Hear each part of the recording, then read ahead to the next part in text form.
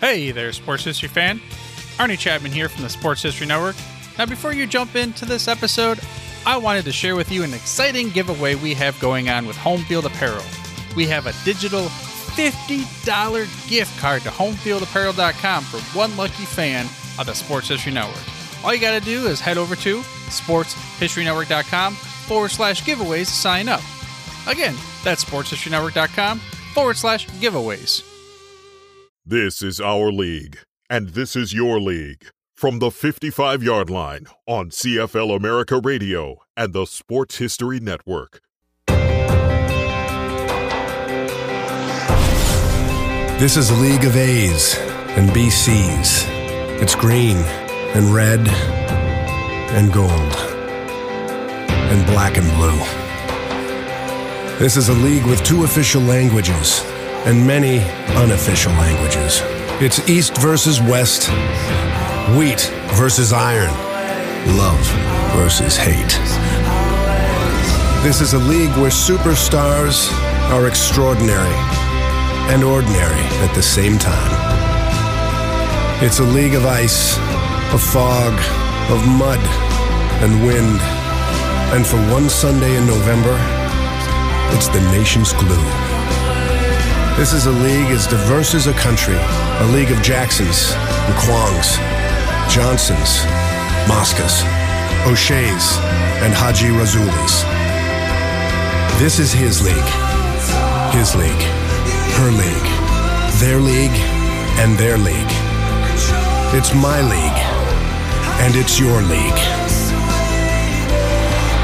This is our league.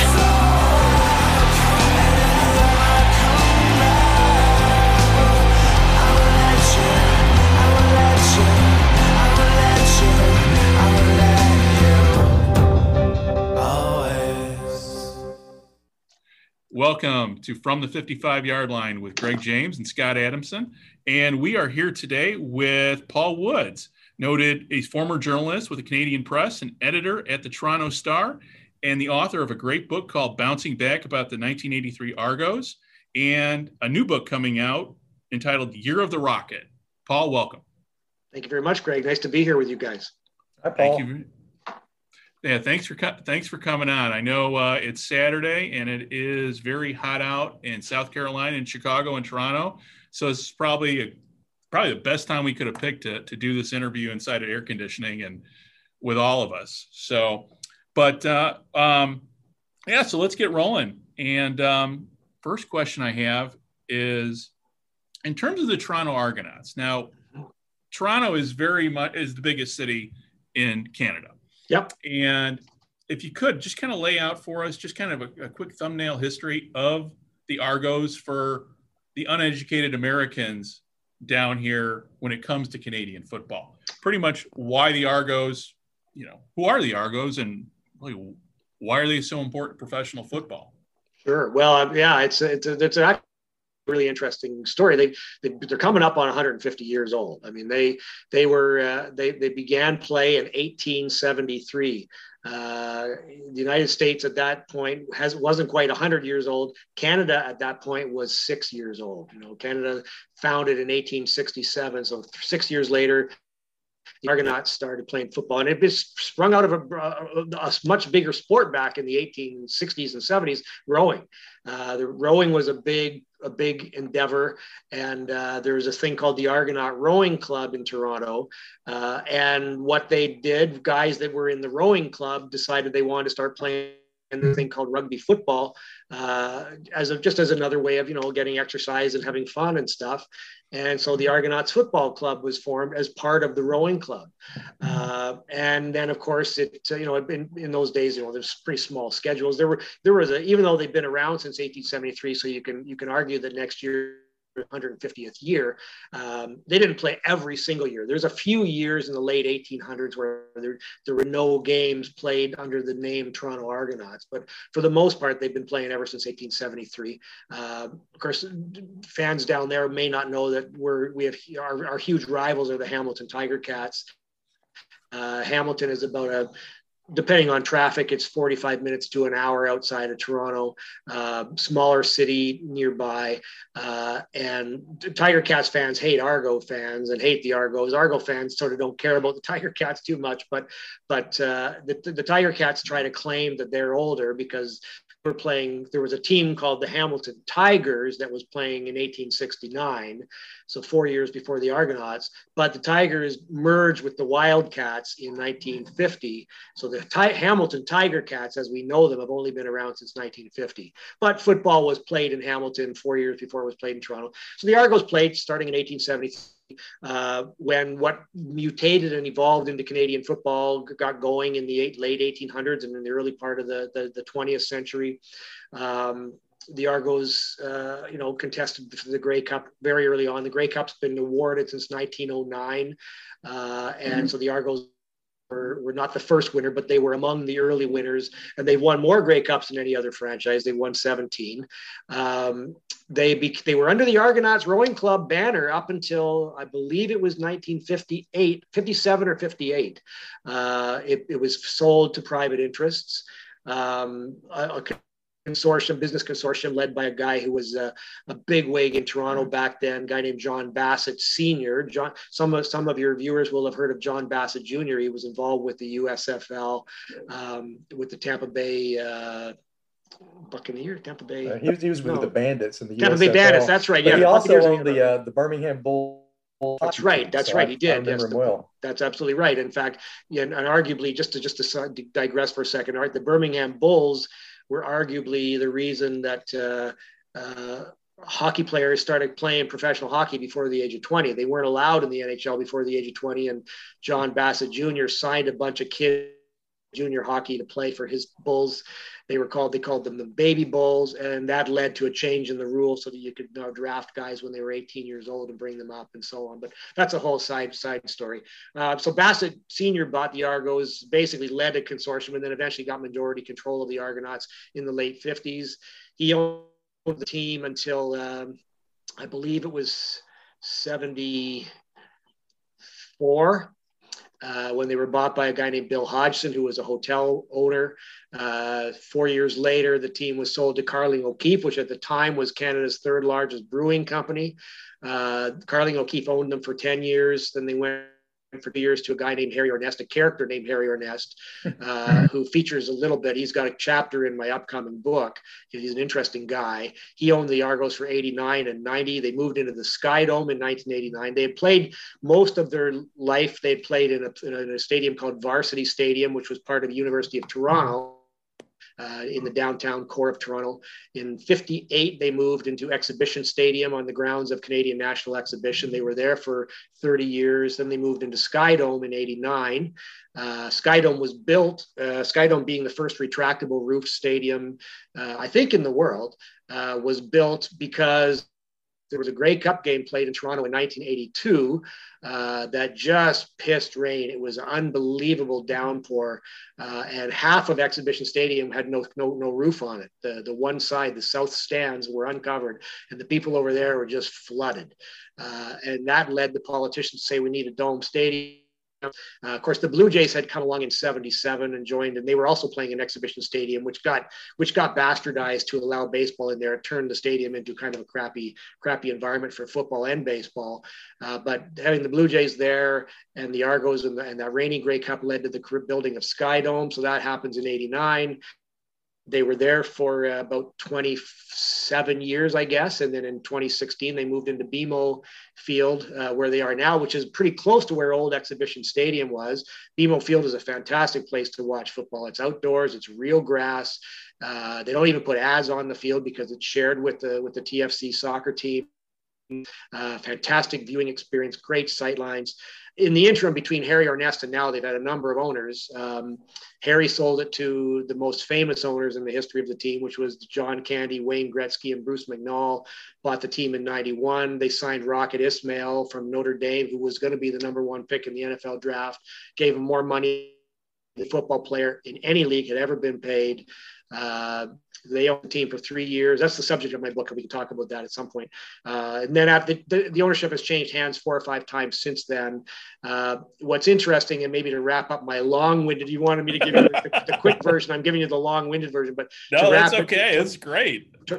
So to wrap this up, they've gone from being a very prominent place in Toronto and in Canadian sports. I mean, if you go back to the late 60s, early 70s, when the Argos were arguably at their peak in popularity, they were up there. They were probably bigger than the Toronto Maple Leafs are. And of course, Canada is a hockey country, but in Toronto, the Argos were as big as the Leafs back then. Leo Cahill ran the team. They had a lot of renegades on the team back then. They almost won the Grey Cup in '71, didn't. And then they would sell out Exhibition Stadium. It was 33,000 seats, and they were sold out for 3 or 4 years in a row. And then it expanded to 54,000 seats when the Blue Jays came.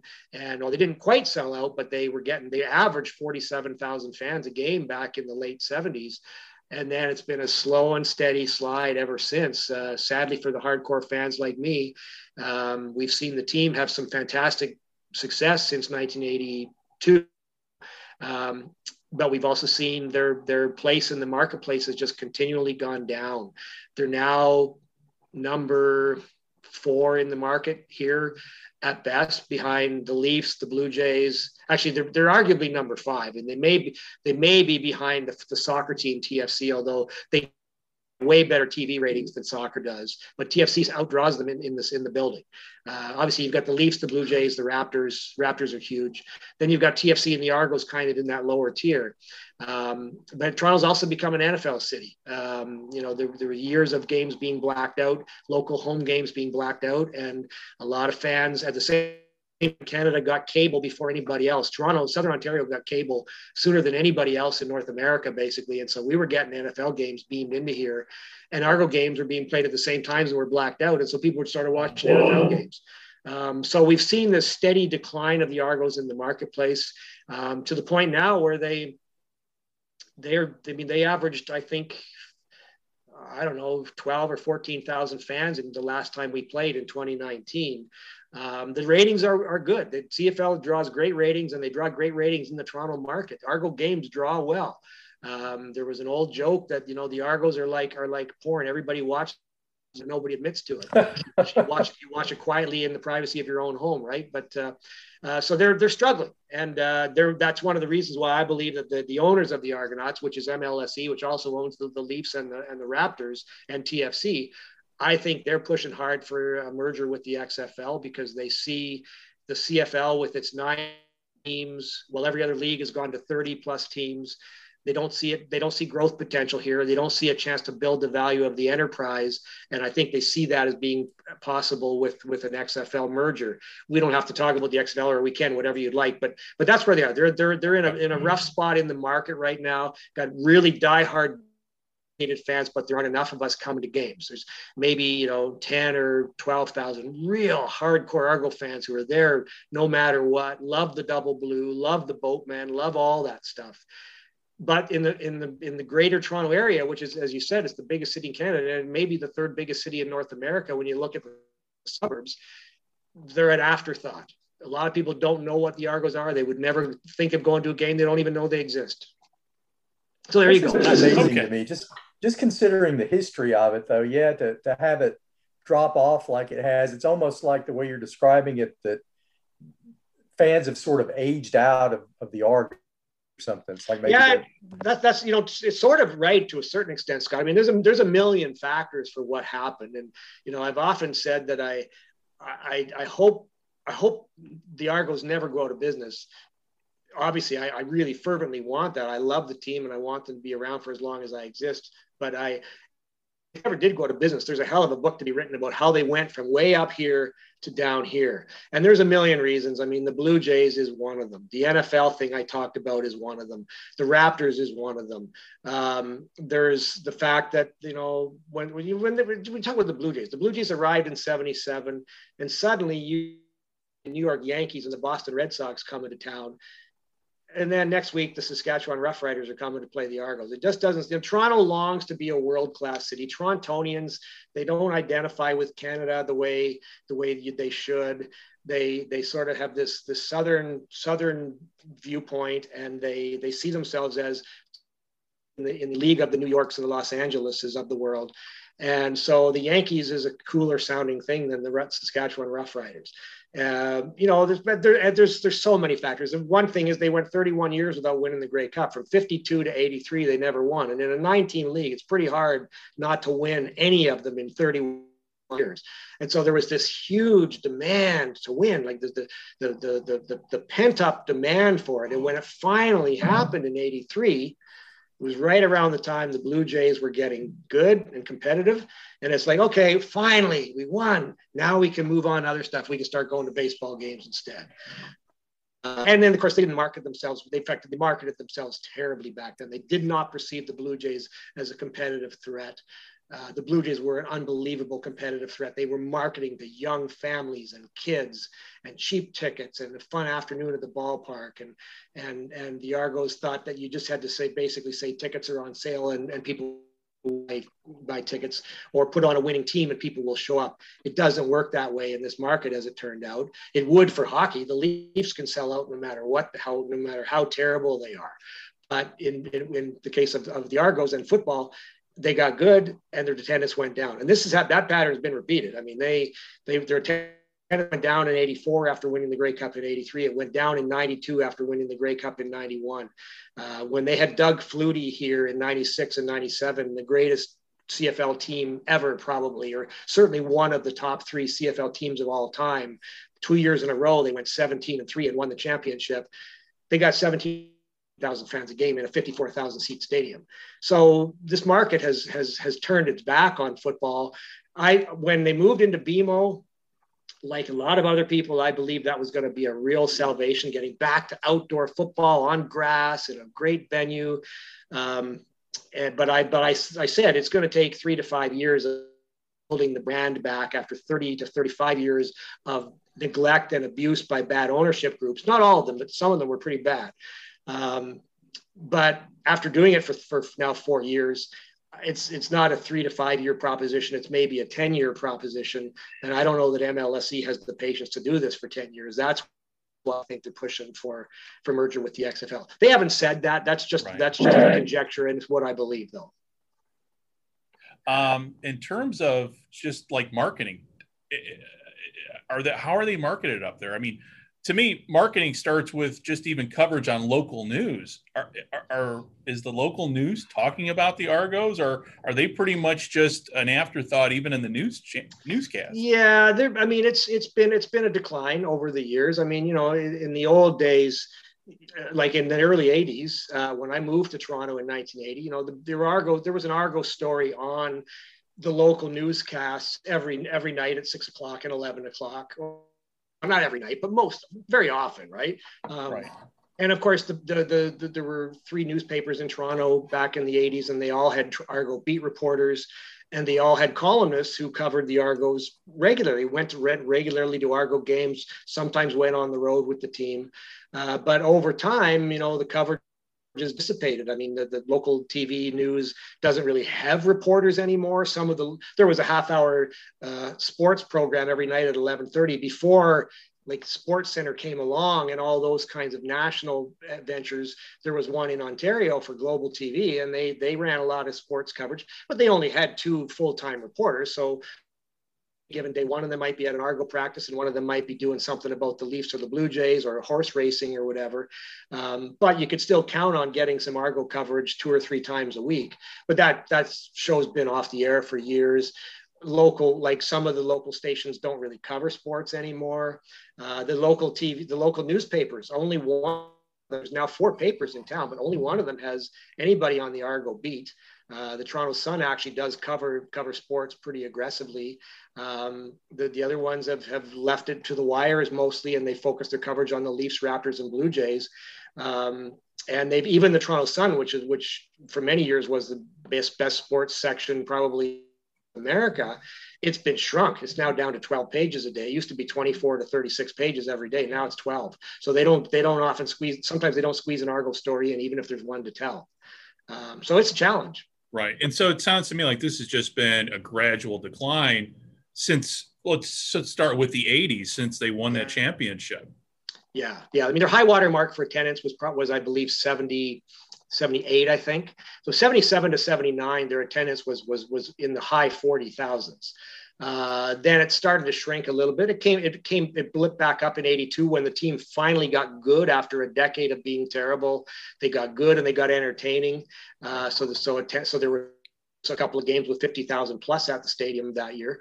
Then the next year they won the Grey Cup, and they still had great attendance by today's standards, but it started going down. And like I said, they won the Grey Cup in 83. The attendance dropped the following year. And it's been basically at this kind of a hockey stick ever since. The odd blip up 91 when McNall, Gretzky, and Candy came in and they signed the Rocket, and they had what I think was the greatest year in team history, not necessarily the greatest Argo team, but the greatest year in the history of the franchise.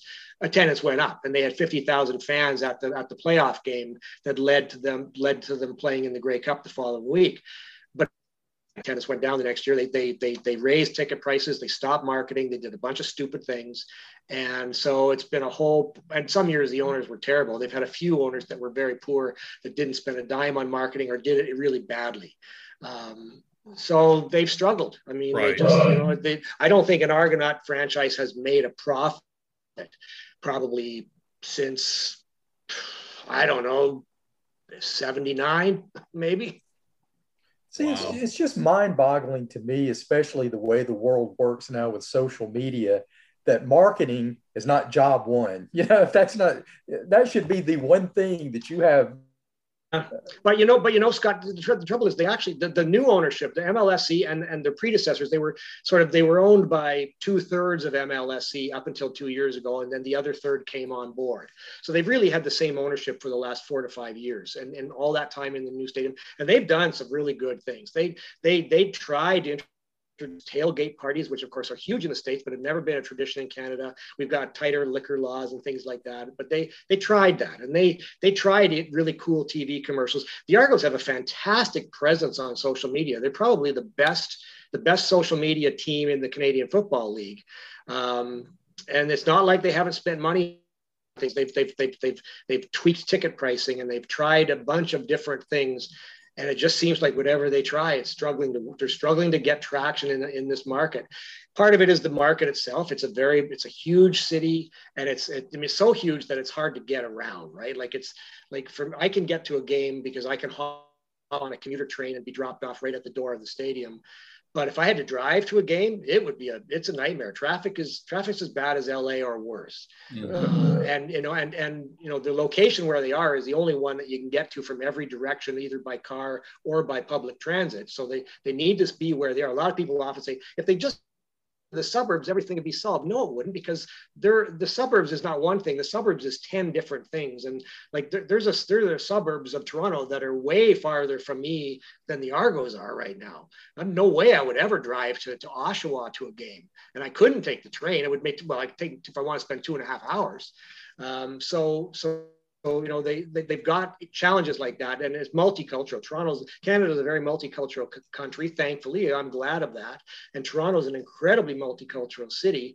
But for people that have come here from other lands, whether it's first or later generations, gridiron football is not a big thing overseas.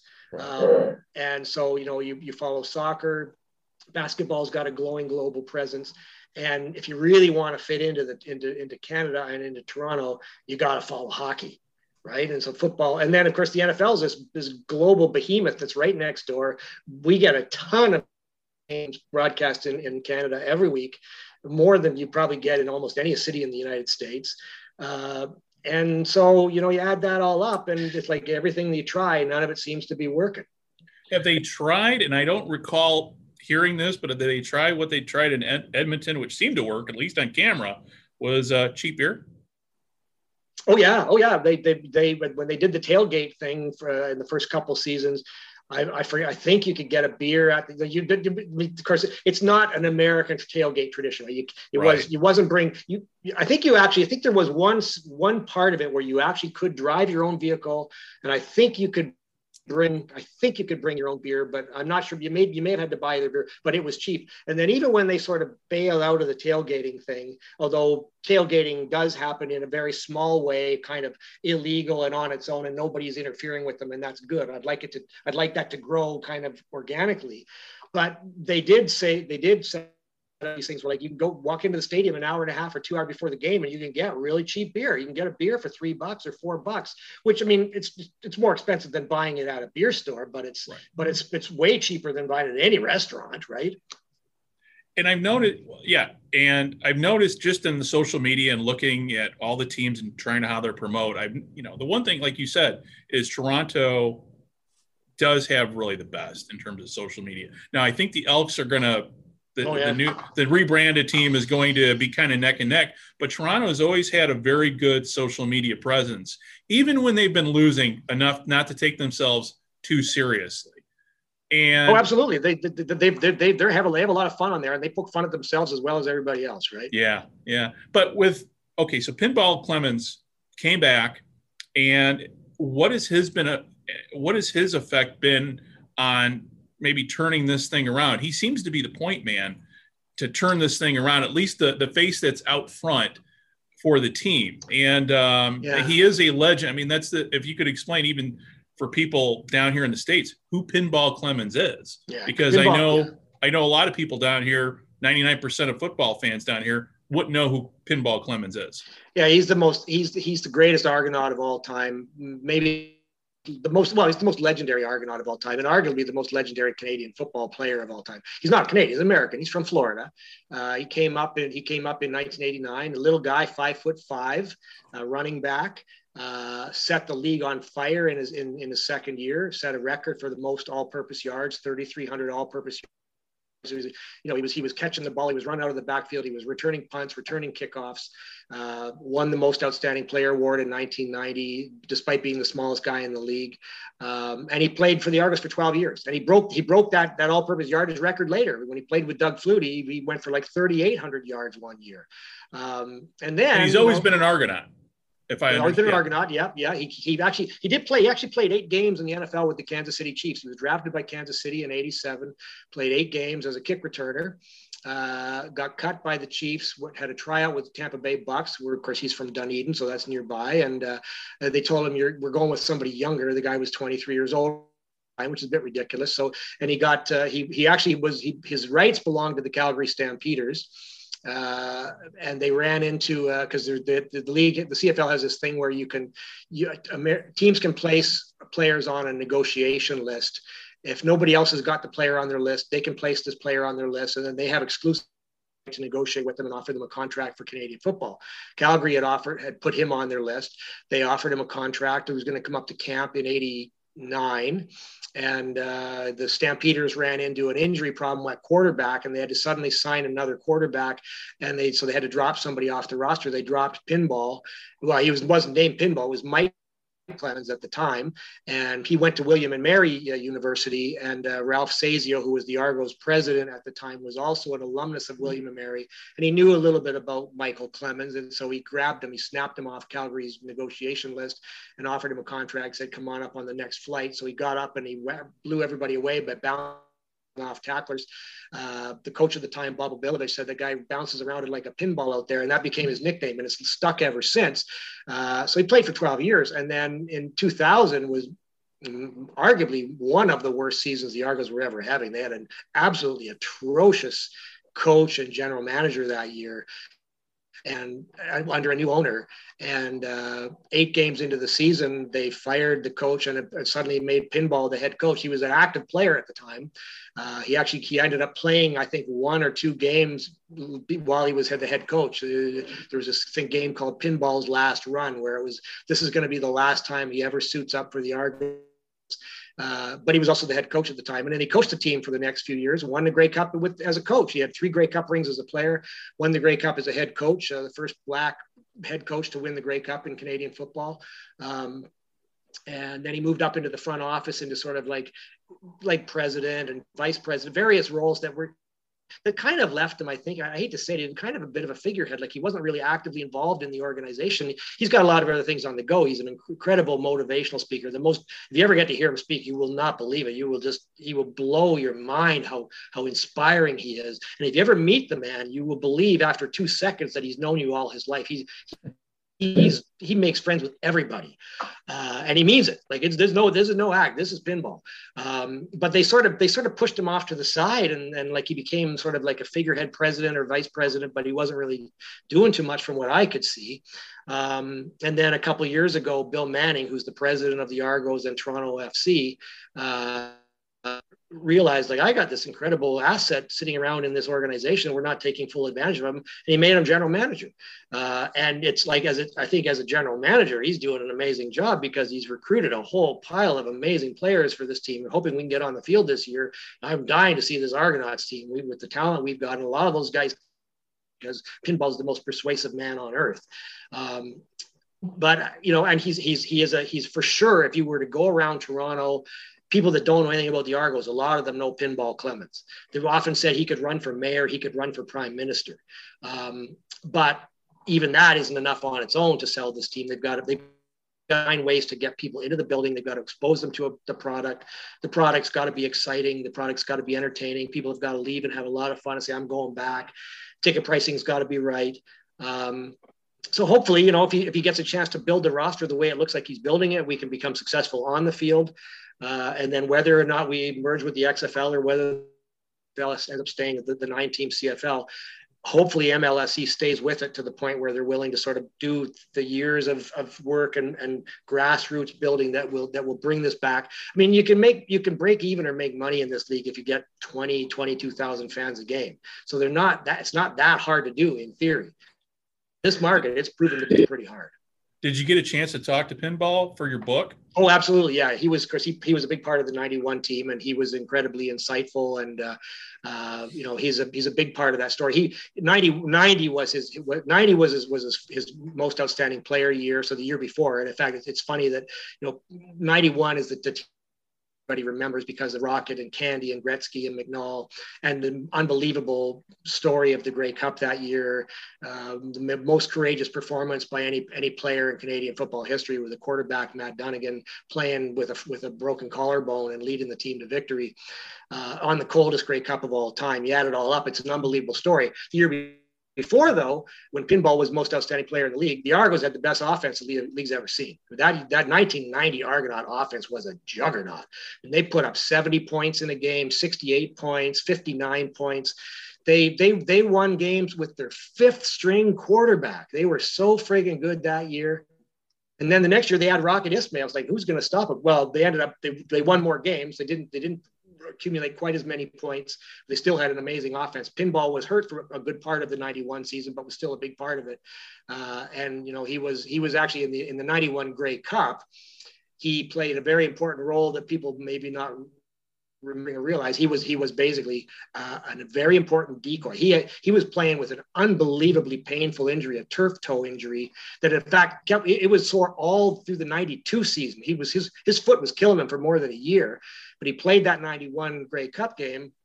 And because he's Pinball, Calgary had to put their best defensive back on him all day long. And so he just basically took Daryl Hall out of the play for the whole game. And the Argos won the Grey Cup without needing many touches from Pinball that day. So yeah, I did talk to him, and he was his usual unbelievable insights and articulate and fun to talk to. He's got some good stories in the book for sure. And in terms of now, did you speak to him before he took over, before he became GM, or after? Just before, actually. Okay. It was, I was astounded about a month later when they suddenly announced Pinball's becoming the GM. I'm sure he was in discussions at that stage. Right. He obviously didn't let on to me, right? But did he give you any thoughts in terms of what he thought the team needed to do to improve its standing? Yeah, we in did. Toronto? We didn't really talk about that stuff, Greg. I was really focused on what was happening back in 91 to 93, yeah. Right? So it's, and Pinball, he's an incredibly busy man and incredibly hard to get. In fact, the day I interviewed him, we had to like delay the interview by 5 hours because he just got tied up with something. And so I said, like, I got an hour.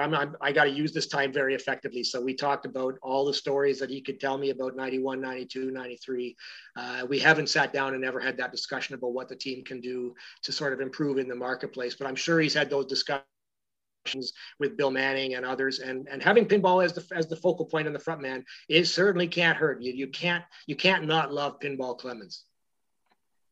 This is bouncing around a little bit back to your first book, but sure. Two things that I really like to get your take on. Condredge Holloway is, he prepped in Alabama, so I knew who he was before he went to Tennessee. Yep. And then also the Mouse Davis offense, just kind of, reimagining things when he got to Canada. I just sort of like to get your takes on both of those, because those are, the man and the offense are both very interesting to me. Well, thanks, Scott. Condredge Holloway is, for many Argo fans, he's still their favorite player. Like, you ask a lot of people, who's your favorite Argo or who's your favorite quarterback? Sure, some will say Doug Flutie and some will say Ricky Ray and some will say Pinball Clemens, but a lot of people say Condredge Holloway. And he, Condredge, I loved that guy. He came, so I got to Toronto in 80 and they had what looked like incoming team, but they didn't have a good quarterback. And then the head coach, Willie Wood, the great Green Bay Packer legend, was the head coach, and he knew we needed a quarterback, and he got Condredge Holloway from the Ottawa Rough Riders in a trade, and you just couldn't help but love Condredge. He was such a competitor and a little guy but an unbelievable arm and brave and just willing to put his head down and get hammered. And they suffered through the worst year in team history. There were 2 wins and 14 losses in 81. And the first 3 games that year, they lost by a combined total of 5 points, 1 point, 1 point, and 3 points. And they could and should have won all 3 of those games. And I think it was the 3rd game of that 3, home game.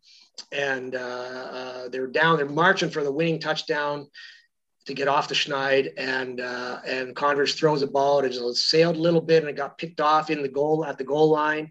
And he was so mad, he took his helmet off and he threw it onto the ground, and it busted into pieces on the hard artificial turf at Exhibition Stadium. And then later he apologized. Like, kids shouldn't see a guy do that, like you just couldn't help but love the guy. And then of course the next year, so then they unfortunately fired Willie Wood. I loved Willie as a coach, but they were 0-10. He got fired by the 10th game of that season. And the next year they brought in Bobo Bilovich, and Bobo Bilovich hired Mouse Davis as the offensive coordinator. And Mouse came up from U.S. college ball and brought this thing called the run and shoot. And it took advantage of a lot of stuff that happens in Canadian football, like unlimited motion in the backfield. And he designed it was basically, it was a system that was designed kind of to get your quarterbacks killed, because a lot of the times the offensive linemen were peeling up to go and block for receivers downfield. And so like Condredge Holloway would have to take like either a 5-step or a 7-step drop and get rid of that baller, because he is going to get pounded. And man, when it took about, I think it was the 5th game of the 82 season before that offense actually worked. And when it did, holy crap, we'd never seen anything like it, especially Argo fans, because we'd suffered for years, right? I mean, they didn't win between 52 and 83. I was a fan since about 68. So I said from 68 to 81, I only knew failure and mostly misery. Although there were some entertaining Argo teams right at the turn of the 60s and into the early 70s, but they didn't win. They didn't win at all. They got to the Grey Cup once, but from 71 until 81, it was mostly just garbage, and they would find creative ways to lose. Right? Like there was one year that they go into the last game of the season. You can get in the playoffs if you just lose the game by 15 points and they lose by 16, right? Like that kind of stuff would happen. And it was always to Hamilton, the rivals down the road, right? And so when suddenly now we get the game week, I think it was week 5, I think, of the 82 season, home game against the Edmonton Eskimos. And Edmonton at that point was about to win their 5th Grey Cup in a row. They were the dynasty of all time. And Warren Moon was the quarterback, and man, they were just, and every year they would come to Toronto and just decimate the Argos. And that night, we kicked them. We kicked the crap out of them, and it was Condredge Holloway to Terry Greer, unbelievable long bomb touchdowns, and exhibition stadium went bananas. The place was so crazy. Thousands of fans stormed the field after the game. Like it was the two players of the game, Holloway and Rick Moore, on the defensive star of the game, were being interviewed by TV, and they like Rick Moore had to basically pound guys out of the way to get Condredge to the locker room afterwards, because there were fans on there trying to like give me your glove, give me and Condredge had an unbelievable year in '82. That offense was just made for him, and so he was the most outstanding player of the league that year. And then most left after 1 year. There was basically a power struggle. I think he wanted more power than old Bilovich was willing to give him. Maybe he wanted to be a head coach, I don't know, but he went down to the USFL, and everybody thought, well, there goes the run and shoot. But the guys knew, and in fact, there's a funny story in my book about '83, the bouncing back book. They brought in an assistant coach, obviously a new offensive coordinator came in to replace Mouse, and he didn't understand the run and shoot. And the players, led by Condredge, just said, like, fuck this, we're doing the run, we're running the run and shoot anyway, boys.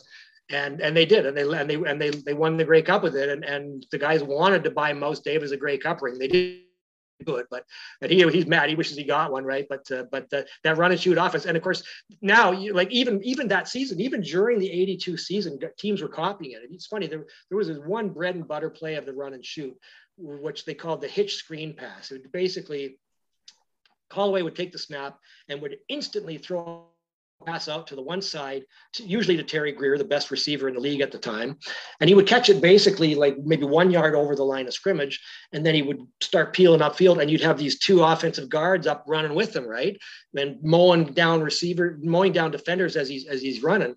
And in the Grey Cup in '82, the year the run and shoot came up, they Argos did a crazy thing. They put in a receiver for the first time in the Grey Cup game, a guy named Emmanuel Tolbert. They plucked him off Saskatchewan's practice roster, and he was better in their view than the guy they had starting all year. So they put him in the lineup for the for the Grey Cup, and they threw him on the other side a hitch screen pass, and he went for like an 84-yard touchdown.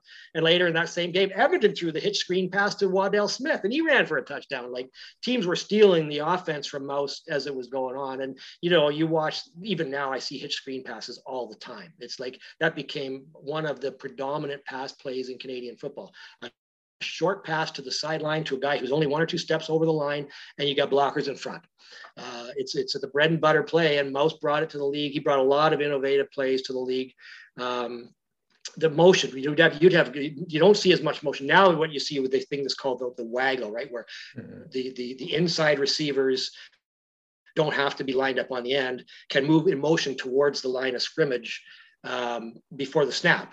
But what Mouse had he had the guys crisscrossing in the backfield. So you'd have like a slot back and a fullback and a slot back and a fullback all crisscrossing before the ball snapped. So you could obviously, Condredge could see, well, are they in man coverage or are they in zone? If anybody's moving, then they're in man.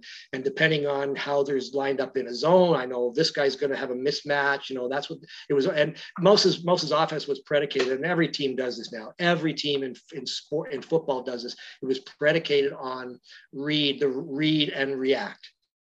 So it was up to Condredge, Holloway, and Terry Greer and the other receivers to see how the guys were lined up in the coverage and run their patterns accordingly. Greer would see where a guy was lined up, and he would know that means I'm going to run an out or an in or a slant or a go. And he and Condredge had to get on the same wavelength on that. And it took 4 games. The first 4 games, they were struggling. But when they got it in that game 5, it was like, one of the guys in my book described it was like you could see a telepathic ray between Holloway and Greer. They both knew exactly what he was going to do. And Holloway threw the ball knowing Terry's going to be there. And Greer ran there because he saw how the defensive backs were lined up in coverage. That's where Condredge is going to throw the ball. And everybody does that now, right? Those kind of timing and read patterns are just constant. In the NFL, college football, Canadian football, everybody's doing it. It's all because of Mouse Davis, in my opinion. Yeah, I mean, he had to be like a kid in a candy store when he got there with all the rule innovations in Canada that just, made his style absolutely perfect. Oh yeah, the motion and the extra guy, like he's got an extra weapon, right? He's got 6 receivers instead of 5. So yeah, you add all that up, yeah, for sure. Yeah, it's sort of. I remember when they had the American experiment, they were billing it as longer, wider, faster, and it definitely when you had Condridge and working out of a Mouse Davis offense. Yeah, if Canadian football done properly is incredibly entertaining and arguably more entertaining than any other brand of football. And unfortunately, and this I think is one of the things that hasn't helped the Argos, although it's not only affecting them, but I think the rules and the way teams have coached in the last 15 to 20 years have changed, have lost some of the entertainment value. It's not as fast a game. I watch old games. I got a lot of games originally on tape, and now they're all digitized. And if you watch them, you watch a play, the play comes to a halt, the whistle blows, and you use a 30-second skip feature that a lot of VCRs and DVD recorders have. You just jump 30 seconds ahead. The next play is already underway. Nowadays, it doesn't happen. Nowadays, everybody's making all these substitutions. The roster's got bigger. So now 3 new defensive linemen are coming on the field and 2 new receivers are coming on the field. And the referee's watching all this. And then finally starts the 20-second clock. And so by the time the ball is snapped, 30 or 35 or 40 seconds have elapsed, whereas there used to be 2 plays done in the time is now taken 1. So we've lost some of that. And, and I think the teams have loaded up on defense. They've loaded up all these coaches, they now got 12 coaches on every staff, and most of them are trying to stop you from scoring. They're not trying to score. They're not bringing in Mouse Davises. They're bringing in Buddy Ryans, guys that are just designed to kill offense. And so Canadian football, and in the meanwhile, the U.S. has been stealing all of our innovations, right? The U.S. NFL stole some of these things, like the hitch screen pass and things like that. They now run 5 receiver sets. It used to be that you never see 5 receiver sets in the NFL. You'd see 2, a fullback and a running back and a tight end and 2 wideouts. Now you see 5 guys, and sometimes they're even 5 fast, young, small guys. We were doing that 30 years ago, right? So they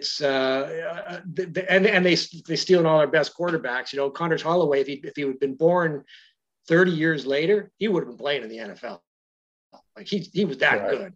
The NFL didn't want black guys. They didn't want 5'10" guys playing quarterback back then. But now they're quite happy to have guys like Russell Wilson and players of that caliber who 30 years ago would have all been coming to Canada. So I'm glad for society that the NFL is not as racist as it used to be, but it's hurt Canadian football to be blunt, right?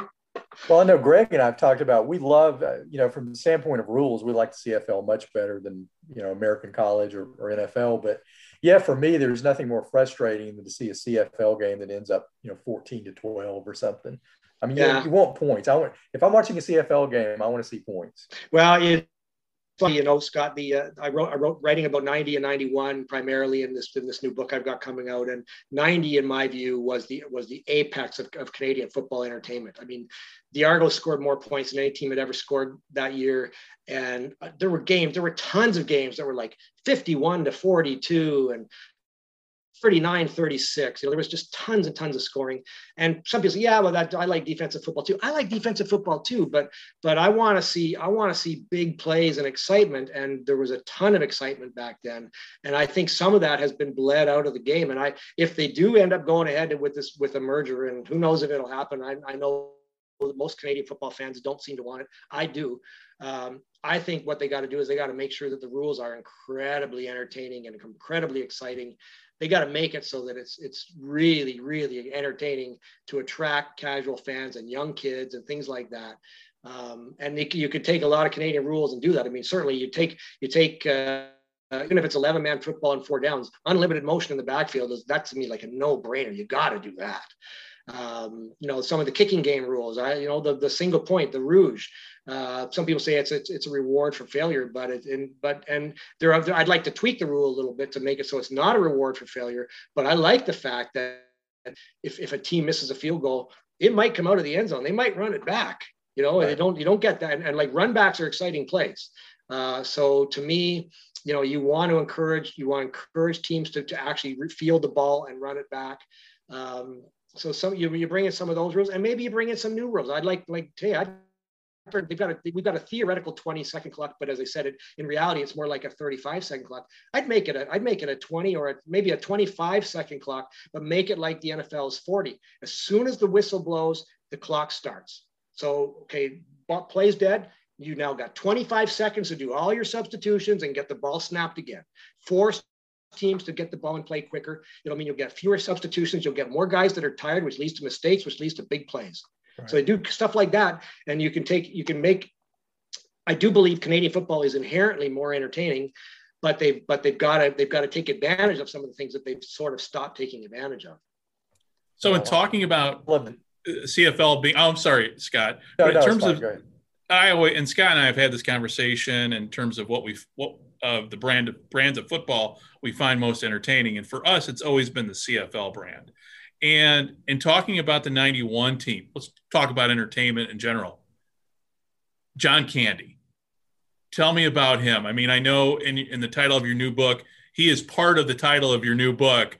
And in terms of owners, I mean, how much more entertaining can you have than somebody with like John Candy? Yeah, he's a huge part of the story. He's really, in some ways, he's like the hero of the book, because, the Argos have been around for almost 150 years, and they've had a lot of owners over that time. They've only had one owner of all that time who just genuinely loved the Argonauts, and that was John Candy. He grew up in Toronto. He wanted to play for the Argos as a kid. He always says if he didn't have his knee injuries in high school, he would have played for the Argos. Who knows if that's true, but he thought it was, and he loved the team. He went on the road with that team every game that year. And when John Candy came to town, the whole town went crazy, right? He was the biggest star that Canada's ever produced, arguably, certainly in Hollywood terms. In terms of, acting, he's the biggest star forever. And then you add Wayne Gretzky, the greatest hockey player of all time. And you add Bruce McNall, who, turned out to be a real fraud artist, but he was also the owner of the Los Angeles Kings and a guy who seemed to be like a tycoon with a Midas touch. It was an incredibly entertaining season, and John Candy was massively important to it. When the Argos went on the road, they drew big crowds, and yes, it was to see the Rocket, and it was to see Matt Dunnigan and Pinball Clemens, but it was also to see John Candy. And the day before the game, he's on every single radio station in town at 5 a.m. till 9 a.m.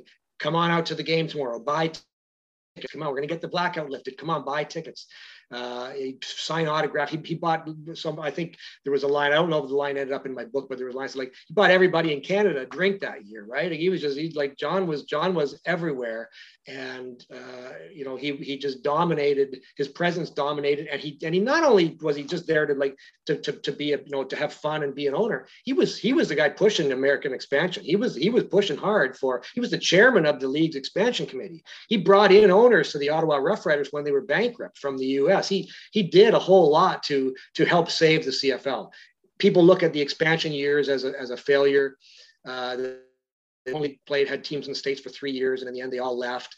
One in Birmingham, of course, Scott, and was it a failure? Yeah, maybe it was a failure in the sense that it didn't take root and last. But it bought the CFL time. It bought them some money, and it bought them some time when they needed it desperately. And so you can argue that John Candy and Bruce McNall, less Wayne, because Wayne wasn't really involved in the operation so much, but those two guys, by pushing for U.S. expansion, they did end up having the league survive even after they were gone. But John's a huge part of the story. The book's called Year of the Rocket. John Candy, Wayne Gretzky, a crooked tycoon, and the craziest year in football history. And I think it's an accurate title. It really was the craziest year in football history in many ways. I mean, some of the stuff that happened that year with the Argos and the Grey Cup and the Rocket, I mean, they paid him more money than any player had ever been paid in football. He was making more money than Joe Montana and Jerry Rice combined. It was nuts how much money they were paying him. It all adds up to an amazing story. And I spent 4 years researching it, and I hope I've done justice to it. The book will be out in a couple of months, hopefully, and people will decide for themselves. I can't wait to read it. I mean, that's just, especially it's so cool to hear that Candy was a real hands-on owner. It wasn't just something that he did kind of on lark. I mean, that it meant something to him. Oh yeah, when he, of course, and talk about marketing. I mean, John was full of marketing ideas. Whereas he also came from Hollywood. He didn't think there should be a budget for this stuff, right? I mean, he insisted that Chris Columbus direct a commercial, and Chris Columbus was, he was the director of Home Alone, and he later directed the Harry Potter films, and he's a big name U.S. director, and John wanted to do a 30-second Argo spot. So Brian Cooper, the team's chief operating officer, had to like kind of tamp him down a little bit. But he did commercials. He shot commercial at the Colosseum in Rome, talking about buying Argo tickets, and the people tell him in the book, he came in with like a million marketing ideas from day one, and he wanted to bring the Blues Brothers in for opening night, and he did. He got Dan Aykroyd to come up. John Belushi, of course, was dead, but Jim Belushi came up and with Dan Aykroyd, and they flew in the real Blues Brothers band. Steve Cropper and Duck Dunn, all those amazing guys from Memphis came up and played half time and post game at the opener in '91. Made it a huge event, and that was John. That was all John's doing. And then, of course, the end of all that, John Candy had nothing to do with how that all ended. Obviously, Bruce McNall and his eventual federal prison sentence had a lot to do with that. Him as an owner, so was he, and pardon me for not knowing this, but was he cooking the books with the Argos, or was it more robbing Peter to pay Paul? And yeah. Robbing Peter to pay Paul is a good way of describing it. I mean, with Bruce, and he's open about this, right? He wrote a book about it. He talks openly about it. He laughs about it basically. But I mean, with Bruce, every deal was to pay for the last deal. There was all this fraud layered upon fraud. They kept snowing investors, banks, and other people to think that they had all these valuable assets that have. They did spend the money. Rocket got his money, right? For the 2 years he was up, he got his full $9 million. But they didn't make money because of that. And by year 2, they weren't paying their bills very fast, and sometimes they weren't paying their bills at all. There's a story in my book about how in 1993, when the LA Kings, which was Bruce's hockey team, when they were on the way to the Stanley Cup final that year, the equipment staff for the LA Kings phoned up to the equipment manager of the Argonauts, Danny Webb, and said, "Are you noticing anything? Because we just had a stick order rejected." And so, there was the dominoes were starting to fall and the walls were starting to collapse on McNall Sports Entertainment. And so he had the team up for sale for about almost a year. He's starting in '93. Sad story, and it's in the book, is that he insisted that Brian Cooper, who was the de facto president of the team, that he find a buyer, but don't tell Joe selling the team. And I think it was because McNall didn't want Candy to know that, like, I'm a house of cards. I don't really have all the money you thought I had. In retrospect, what if Candy had known? Would he have had time to maybe put together a group to buy the team and let him continue with his love of the Argos? Maybe, although that might not have been the best. In fact, it wouldn't have been the best thing for John and his family, because he would have run out of money eventually. It came to a sad end. And of course, he just found out that they'd sold the team. He finally found out. He found out it was for sale. He toyed with the idea of putting together his own group, and then came to the realization fairly quickly that he couldn't pull it together, or maybe that he shouldn't pull it together for the sake of his own financial fortunes. And then he dropped dead in Mexico. Like, it just all happened together. And then 2 years later, McNall's in jail for 6 years.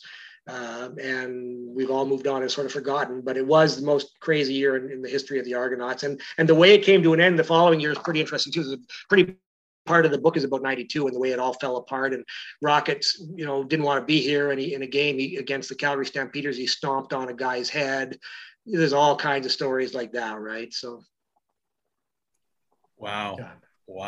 And when you were working on the book, were you able to interview John Candy's family and Rocket? Yep. Yeah, not Rocket. I tried for 14 months to get Rocket to talk to me.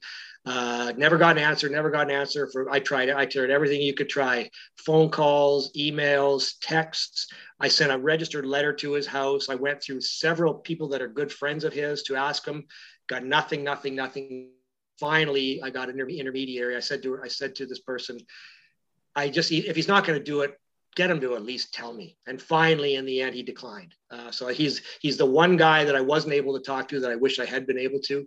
A few people, of course, died along the way. I mean, I never got a chance to talk to Darrell K. Smith, one of the greatest receivers in Argo history. a very colorful character, but he died before I started working on the book.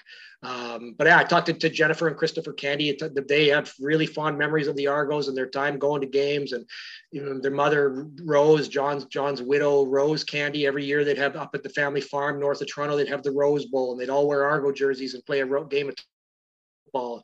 John would be playing rushing the passer, counting steamboats and stuff like that. So. And were you able to interview Gretzky? Yeah. Talked to Gretzky. He had some very interesting things to say. Told me some things I'd never heard before. I didn't get a super long interview with Wayne, but I got enough time to get some very, very useful information about Rocket, about Candy, about the organization as a whole. Gretzky, of course, is one of the few guys that got his name on both the Stanley Cup and the Grey Cup. And that meant a lot to him at the time, but he also, he realized certainly sooner than John did, and maybe even sooner than Bruce did, this isn't going to work financially. He wanted out by year 2, and he got dragged along for the full three plus years, but he was not happy about losing money. Although he told me he didn't lose any money, but maybe he didn't, because people did tell me, people very close to Bruce told me, well, that was the way with Bruce. He never wanted his partners or his friends. So if you lost money over here, he'd cut you in on a deal over here where you'd make money. So it's possible Wayne got back his investment through race horses or other investments that Bruce and he did together. Yeah. And were you able to interview Bruce? Oh yeah. I had a good interview with Bruce. I went and interviewed him in his office down in Santa Monica. I mean, it's how the mighty have fallen, right? I mean, there's a great story in the book about how when Larry Smith became the commissioner of the CFL in '92, and the first time he went down to LA to meet with McNall, he had like 4 floors of his office tower. And then 6 months later, he had 2 floors. And 6 months after that, he had 3 people or something. And when I interviewed Bruce, it was in a nondescript office. It looks like he was basically renting a small office in a suite of offices. He didn't even have a real proper desk. He still got friends, and he still gets to go to LA Kings games for free and all that stuff. But he's not the player that he used to be. But he knows it, and he talks about it basically. He doesn't really apologize for all the things he did. He just kind of sheepishly, with a grin, acknowledges that he did it. He does say, that owning the Argonauts was one of the most fun things he ever did in his life. And a big part of what made it so much fun was working with John Candy. In a way, and if I'm hearing it correctly, man, correct me if I'm wrong or if you think different, but in a way, McNall kind of saved the CFL by bringing in Candy, by bringing in Gretzky, talking expansion. Do you think we would be talking about CFL football at this point without McNall, without Gretzky, without John Candy? You're onto something, Greg. I mean, it's very possible we wouldn't be. I mean, the league was in really rough strait back then. It's funny, when I talk about 91 as the greatest year, the craziest, most magical, electrifying year in the 150 years of Argonauts football, and it was all of that. And people remember, oh yeah, the Rocket and Candy and Gretzky, they all remember the Blues Brothers. Everybody has all these happy memories, and they're true. They're all real. But at the same time, the Argos opened the 91 season in Ottawa against the Rough Riders. 4 weeks later, the Ottawa Rough Riders declared bankruptcy, right? And Calgary didn't have an owner for much of that season, and Hamilton was on the brink. Teams were struggling. And so, having McNall and Candy and Gretzky and Rocket and Pinball and Dunnigan and all those guys, it definitely helped the league then. And then it did, as I said earlier, it led to expansion, which whether it's a failure or not, because it didn't survive, it brought in some money when they needed it. Arguably the league's lowest point was in '96, which was at the first year after the expansion era was over. Baltimore had folded and moved up to Montreal. Everybody else left. And the league was very entertaining that year. The Argos were lucky to get Doug Flutie, and we had a great year and won the Grey Cup. But to get to the Grey Cup in Hamilton that year, and the league was out of money. They didn't have enough money to give the players in the Grey Cup their game checks. They had to go to a sponsor, Tim Hortons, and get money so they could pay the players for playing in the Grey Cup. So if they were that close to dying 5 years after McNall got there, would they've even got there without McNall? It's a great question. We'll never know the answer, but I think it's very possible the league might have died by '93 had it not been for McNall, Gretzky, and Candy and that whole circus. Wow. This has been a great hour talking. and this is a great story. I mean, and this is one after I know both Scott and I want to really pick up this conversation up after your book comes out to talk more about the Argos. If you could, can you let everybody know where they can find you and how to order your Sure. not only your first book, but your second book? And I'm speaking from I read your book and your first book about the Argos, and it's one of my favorites. So Well, I do appreciate you for writing it, because I always love good writing, and much like Scott, you're a great writer, and we're both looking really forward to your new book coming out. Well, I'm ordering this one immediately as soon as you tell us how to do it.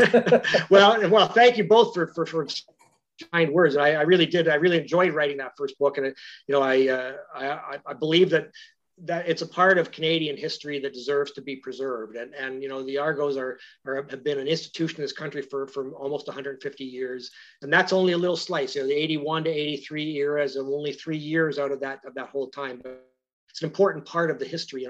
I'm glad I was able to reach out to so many people to tell me about their own perspectives, and so I could try to capture it in the book. And I feel the same way about the 91 era, that, the Hollywood era, that you could call it, I guess, that it really deserves to be preserved so that 100 years from now, somebody could go back and read that and go, wow, that happened. So in terms of how to get it, now I can't give you ordering information quite yet. I do have a publisher. I'm happy to tell you the publisher is named Sutherland House. It's a Toronto-based nonfiction company with a great editor, a guy named Kenneth White, who's one of Canada's greatest editors. And the plan is for the book to be out and for sale on both sides of the border by around the time the league starts the season this year. So it could be out as early August, or it might be more like around Labor Day, around early September. If the season goes ahead, there's a possibility that the Argos will be honoring the 91 team with an of some sort, because it's their 30th anniversary. Right. So obviously the publisher, Kenneth, really wants to sort of peg the sales of the book to that if possible. So it'll be out. You just sort of stay tuned as far as that goes. It will be available everywhere. It'll be available on Amazon. You'll be able to order it directly from you'll be able to bookstores in Canada. How much penetration will get into the US market in the stores? I don't know. I would guess it might be in pockets, maybe in the LA area because of Candy and Gretzky and McNall, maybe around Chicago because of Rocket being from Notre Dame. Who knows? That's not my problem. They'll figure out distribution. To get in touch with me, though, I mean, maybe the fastest way is through Twitter. I'm at PXW13. My Gmail address is paulwoods13@gmail.com. I can sell people directly copies of the first book, Bouncing Back. I self-published that, and I've got copies on hand here. You can also order it online. Speak sort of selfishly, if you decide to order it online, I prefer you order it through Lulu. LULU.com, which is the people that actually printed the book for me, because I get a bigger take of the sale price if you buy it through them than I do through Amazon. Amazon takes a big cut, but either way, I wanted to find an audience, and if anybody wants the book can find it however they find it. I'd love people to pick it up and read it. I enjoyed writing it. What inspired me was I'd left my job at Canadian Press after 30 plus years, and I was still a pretty young guy in my 50s. I thought, I want to do something else. I got life left in me. And one day I was out riding my bike, and I thought, I've always loved the 83 Argos, and I've always wanted to read a book about them. And I don't think anybody's ever going to write one, so I'm going to. And luckily, having journalism skills, I sort of know how to interview and know how to track people down. And so I did it. And it was incredibly well received by readers, by fans, by members of the team back then. And I hope my 91 book is even better. I'm really proud of it. I think it's a great story. Took a lot more work than the 81 to 83 one took. Some of that was self-imposed. I interviewed more people, but I also think the story is way bigger and richer and more complex. So yeah, it'll be out probably, it's June 5th. It'll be out, hopefully out in 2 months, or certainly it'll be out by 3 months now. And I'll be putting the word out on social media, and I'll make sure you guys are tagged and you can tout it. And if you want me to come back on after you've read it and talk about it, glad to do that.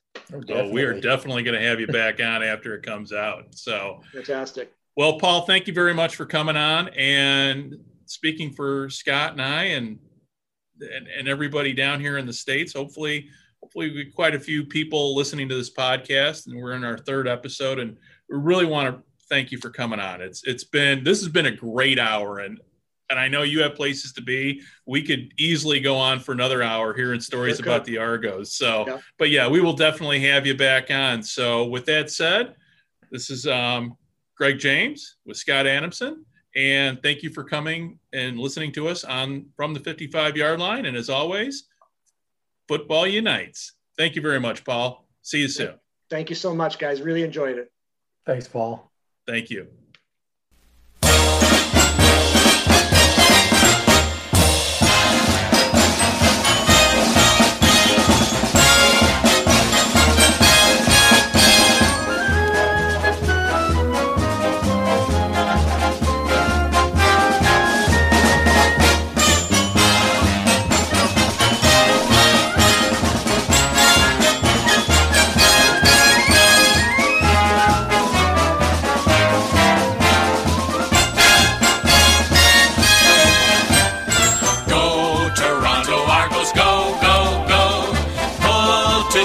Fight the foe, scoring touchdowns for the blue on blue. The Argos will win for you.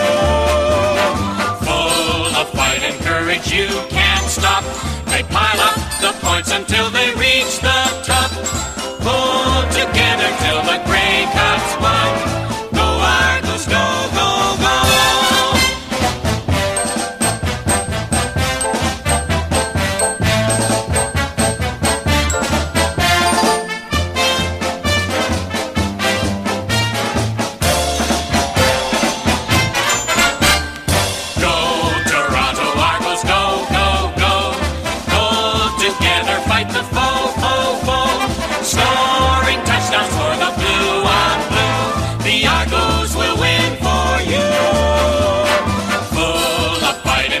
You can't stop.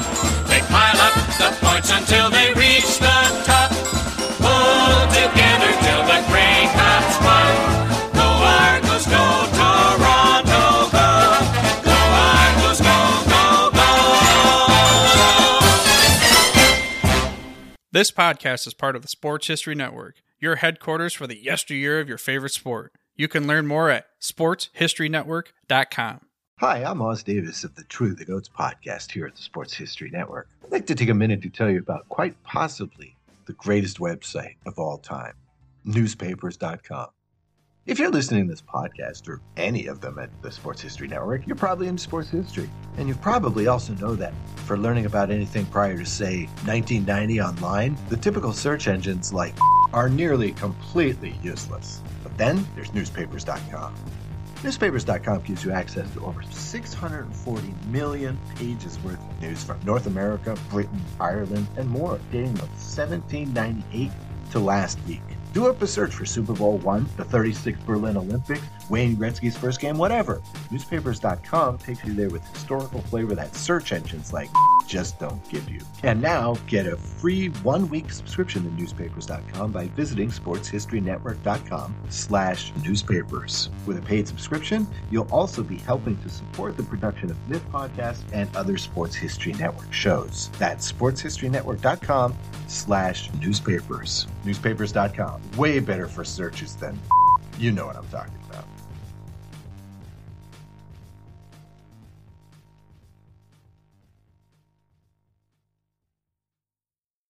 Hey there, sports history fan.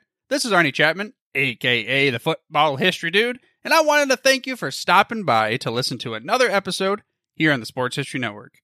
Our podcasters are passionate about uncovering and sharing sports stories from yesteryear. And if you didn't know it already, we have over 30 shows across the network covering all sorts of sports history topics. In fact, here's a glimpse into one of our awesome podcasts here on the network. Hello, football friends. This is Darren Hayes of the Pigskin Dispatch podcast, and I'd like to invite you to the portal of positive football history, Pigskin Dispatch and pigskindispatch.com. We talk about everything that centers around the game of American football, expert discussions, the origins of the games, the great players, teams, and coaches, and more, and some great guests and insights from experts. We have new episodes 3 to 4 times a week, and you can find us on sportshistorynetwork.com, pigskindispatch.com, or your favorite podcast provider. How about that? I bet you're super hyped to go listen to that new podcast, right? Well, to learn about this show and all the other podcasts on the network, head over to sportshistorynetwork.com/podcast. Again, that's sportshistorynetwork.com/podcast. Head over there today to find your next favorite sports history podcast.